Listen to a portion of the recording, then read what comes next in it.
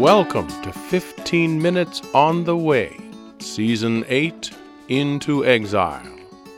If you're a first-time listener, you really owe it to yourself to start at the beginning. You can find Episode 1 of Season 1 easily at 15minutesontheway.com. Otherwise, if you're already on the way with us, welcome back. I've missed you, friend. Here is today's story. As Season 7 ended, King Josiah is making a name for himself by reforming the nation and their walk with me. It is in Josiah's 13th year as king that another prophet of whom you've heard begins his ministry, and with whom we begin Season 8.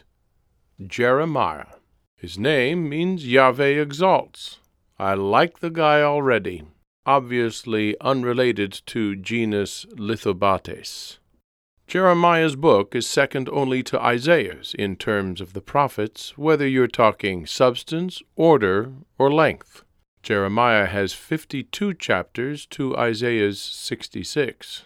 His book falls right after Isaiah's in every version of the Owner's Manual. And if you're reading in the Tanakh, Kings and Chronicles are obviously longer even than Isaiah because they haven't been split in two. Like Isaiah, Jeremiah begins with his specific experience of our call, and a more direct one at that. I do not wonder aloud, whom shall I send, as with Isaiah, but rather tell Jeremiah outright that I've appointed him a prophet since before he was born. And as Isaiah's lips were touched with the purifying coal to ready his lips for mission, I put out my hand and directly touched Jeremiah's mouth myself, sanctifying it and him to proclaim my words. That's Jeremiah 1:1. In my charge to Jeremiah, in verse 14, I set his theme. He will prophesy invasion from the north as judgment, because of their wickedness in forsaking me, in burning incense to other gods, and in worshipping what their hands have made. Jeremiah 2:2. Jeremiah 2 weaves a tapestry of extremely pointed metaphors to enliven the people's thinking in the hopes of capturing their attention and reaching their hearts. The people are my bride who was devoted to me in her youth, but then betrayed me and lay down like a prostitute, seeking a succession of lovers to lay with, lifting her skirts to them on every high hill and under every spreading tree. Jeremiah 2:20, 33-34, 3:1-10, 13:24-27. The NRSV is even more pointed, declaring that Jacob's descendants have played the whore in these passages. Mixing metaphors better than a Hamilton Beach, Jeremiah also characterizes the people with our recurrent analogy of adolescent children who refuse to listen and continue their course without understanding their own stupidity. 2:20, 4:22, 5:3. On the other hand, in positive metaphor, for Jeremiah, and for everybody else for that matter, I am the true source of life, a fountain of living water from which my people have turned away. 2:13, 17:13. They have instead dug their own pathetic cisterns in which to gather their own water. To complete the irony of the cistern image, Jeremiah will be imprisoned later in his career in a cistern in which there is no water, only mud, into which the people's feet sink. A metaphor unto its own, with more to come. That's 38:6. They have left the great gush and bounty of me in order to collect mere trickles from alternate sources, again sounding the theme of self-reliance instead of Yahweh reliance, again living out a mere fraction of the potential latent in bearing my image. As such, I am a potter who is making a vessel of clay that spoils in my hands, and so I rework it into another vessel. Jeremiah 8:1. We could spend several episodes on this metaphor alone, on Israel's role as a vessel for my rescue of humanity, of the nature of the clay's yielding to the potter's hands, on the dynamic process of creation, the shifting of destinies according to the clay's response to my hands, and so on. Jeremiah and I unpacked the last one, the shifting of destinies part, to help them see their need to repent and turn from their current course. This image of a potter reworking a clay vessel may have an artsy, homespun feel to it, but it is a metaphor for coming painful judgment unless the people yield to my hands. That judgment is coming in the form of great destruction at the hands of an enemy from the north, who will lay siege to Jerusalem until it breaks. They will destroy the temple, lay waste to the land, and carry all that remains of the kingdom of Judah into exile. A sobering message indeed. Jeremiah 4, 7, and 13. The calls of Jeremiah to yield, to soften like clay that can be worked with by a master potter, are some of the best in all the owner's manual. Here, of course, are the licks I'd like you to get out your own manual to see for yourself, for these are the words of Jeremiah that speak to you as well as ancient Judah. Start with Jeremiah 6:16. If there is a single verse in Tom that defines our goal for these instant efforts with you and refines them to a single sentence, it is this verse. Though it is embedded in the fuller context of Israel's repeated refusal to listen or change their trajectory, the call stands then and now, as does Jeremiah's summary of the priorities that will set Israel and you back on the way and keep you there in Jeremiah 9:23 and 24. They're only a couple pages apart, so please read them both. Feel free to break out the highlighter for them, too. That's Jeremiah 6:16 and 9:23 to 24. I'll wait.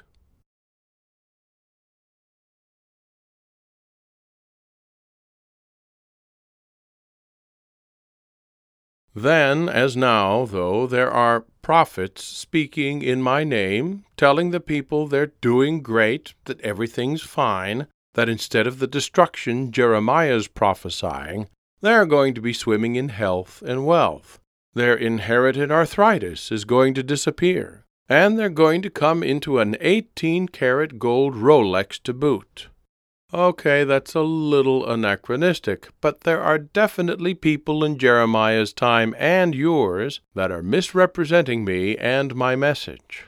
While Jeremiah is weeping at the coming fate of his people because of the hardness of their hearts, other sycophantic prophets are speaking false endorsement of the greedy, unjust status quo with the priests following suit. Not surprisingly, this dynamic has fostered the pattern of religious action devoid of relational integrity, of ritual deeds without any concurrent dedication or compassion, a state we sum up as being circumcised only in foreskin and not in heart. Jeremiah 4:4 and 9:25-26, in context with our previous prioritizing sight from verse 23. Yet even as Jeremiah condemns the people for offering animal sacrifices without similarly offering their hearts to me, shown not only in their also making similar sacrifices to the smorgasgods, but in their greedy mistreatment of their fellows, Jeremiah, like Isaiah, casts a line into the future to a time on the other side of coming judgment, when, in fact, neither the ark nor, therefore, the sacrifices pointed at it will be needed any longer. Jeremiah 3:12-18. Don't miss that. A remnant sampling of the people, one from a city and two from a family, will return to a new Jerusalem after exile, and all nations will be drawn to my presence there. Jeremiah doesn't say much more than that. But those words are loaded with power if you've been paying attention. They represent a sea change in our relationship with our people. In those coming days, the ark won't even enter their minds or be remembered. It will not be missed, nor will another be made. Jeremiah 3:16. Somehow, the entire sacrificial system that ultimately focuses on me through the ark of our covenant with our people will be obsolete. At that same time, they will call Jerusalem the throne of Yahweh, and all nations will gather in Jerusalem to honor the name of Yahweh. No longer will they follow the stubbornness of their evil hearts. Surely you noticed the Abraplan trigger phrase in there, the all nations will gather bit, right? And so even as he weeps at the rolling, blistering consequences in 11:8 required by our covenant with the people in Leviticus 26:14 and Joshua 23:15, Jeremiah lights a beacon of eventual hope that all the pending suffering will not be in vain. We will not make a full end to our people. Jeremiah 5:18. Some will be spared, and after surviving exile, a remnant restored to Jerusalem will step into the next remarkable phase of the Abraplan, in which how we operate with humanity makes a dramatic shift. This joins with Zephaniah's sight in Zephaniah 3:11-20, where instead of my ark, I am in the people's midst, along with the several lines cast ahead by Isaiah and others. I will no longer require an intermediary device such as the ark, glorious and significant as it is. I mean, this is world-rocking stuff. Universe-rocking, even. And so, obviously, this is a pivotal time in the Abraplan, which ripples out into all the surrounding area. Contemporaneous with Jeremiah, the prophet Nahum lights up with our final message for Assyria. We have already mentioned several times now how Assyria has overstepped its bounds in its prideful avarice and cruelty. And now Nahum levels our judgment on Nineveh. Nahum means consolation, consoler, or comfort. Like it's a comfort when the bully who's been beating you up every day after school finally gets expelled. But this is on a slightly larger scale. And Nineveh is Assyria's final capital, shifted there by Sennacherib upon his return home from 2 Kings 18 and 19. You could think of Nahum's brief 3-chapter book as a counterpart to Jonah's 4-chapter drama found just a few pages earlier, with Micah in the middle. Micah's as close as we get to Malcolm in Tom. We processed Jonah just a tiny bit already. We won't say much more here, other than to note again our special treatment of this people far outside our covenantal responsibilities. We are not bound essentially by contract to anyone but Israel, but our concern is not solely for them. By now, we hope it is crystal clear that the all nations clause of the Abraplan is what is driving it all, or rather that our compassionate desire for the rescue of all nations is driving it all. And so, Gentile Assyria rates not just one, but 2 prophets, commissioned solely for them. Only one other prophet will get a similar off-covenant assignment, Obadiah, whose name means servant of Yahweh.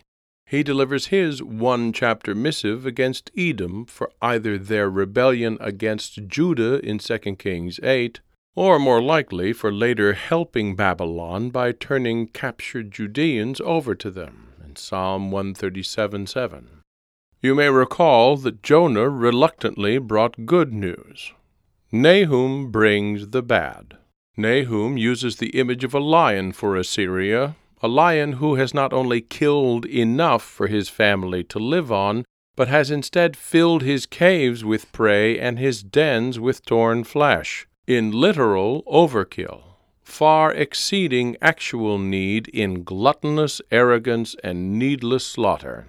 Assyria will thus soon suffer the same devastation, desolation, and destruction it handed out to others.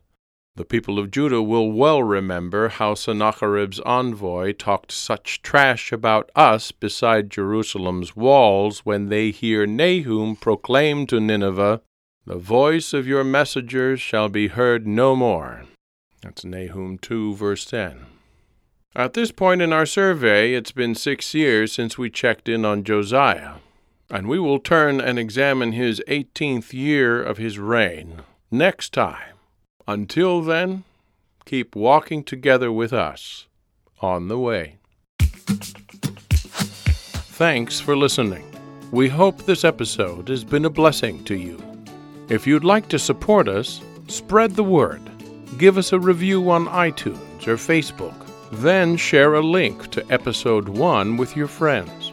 We hope our time together today has reminded you that you, friend, are part of an epic story that is still unfolding today.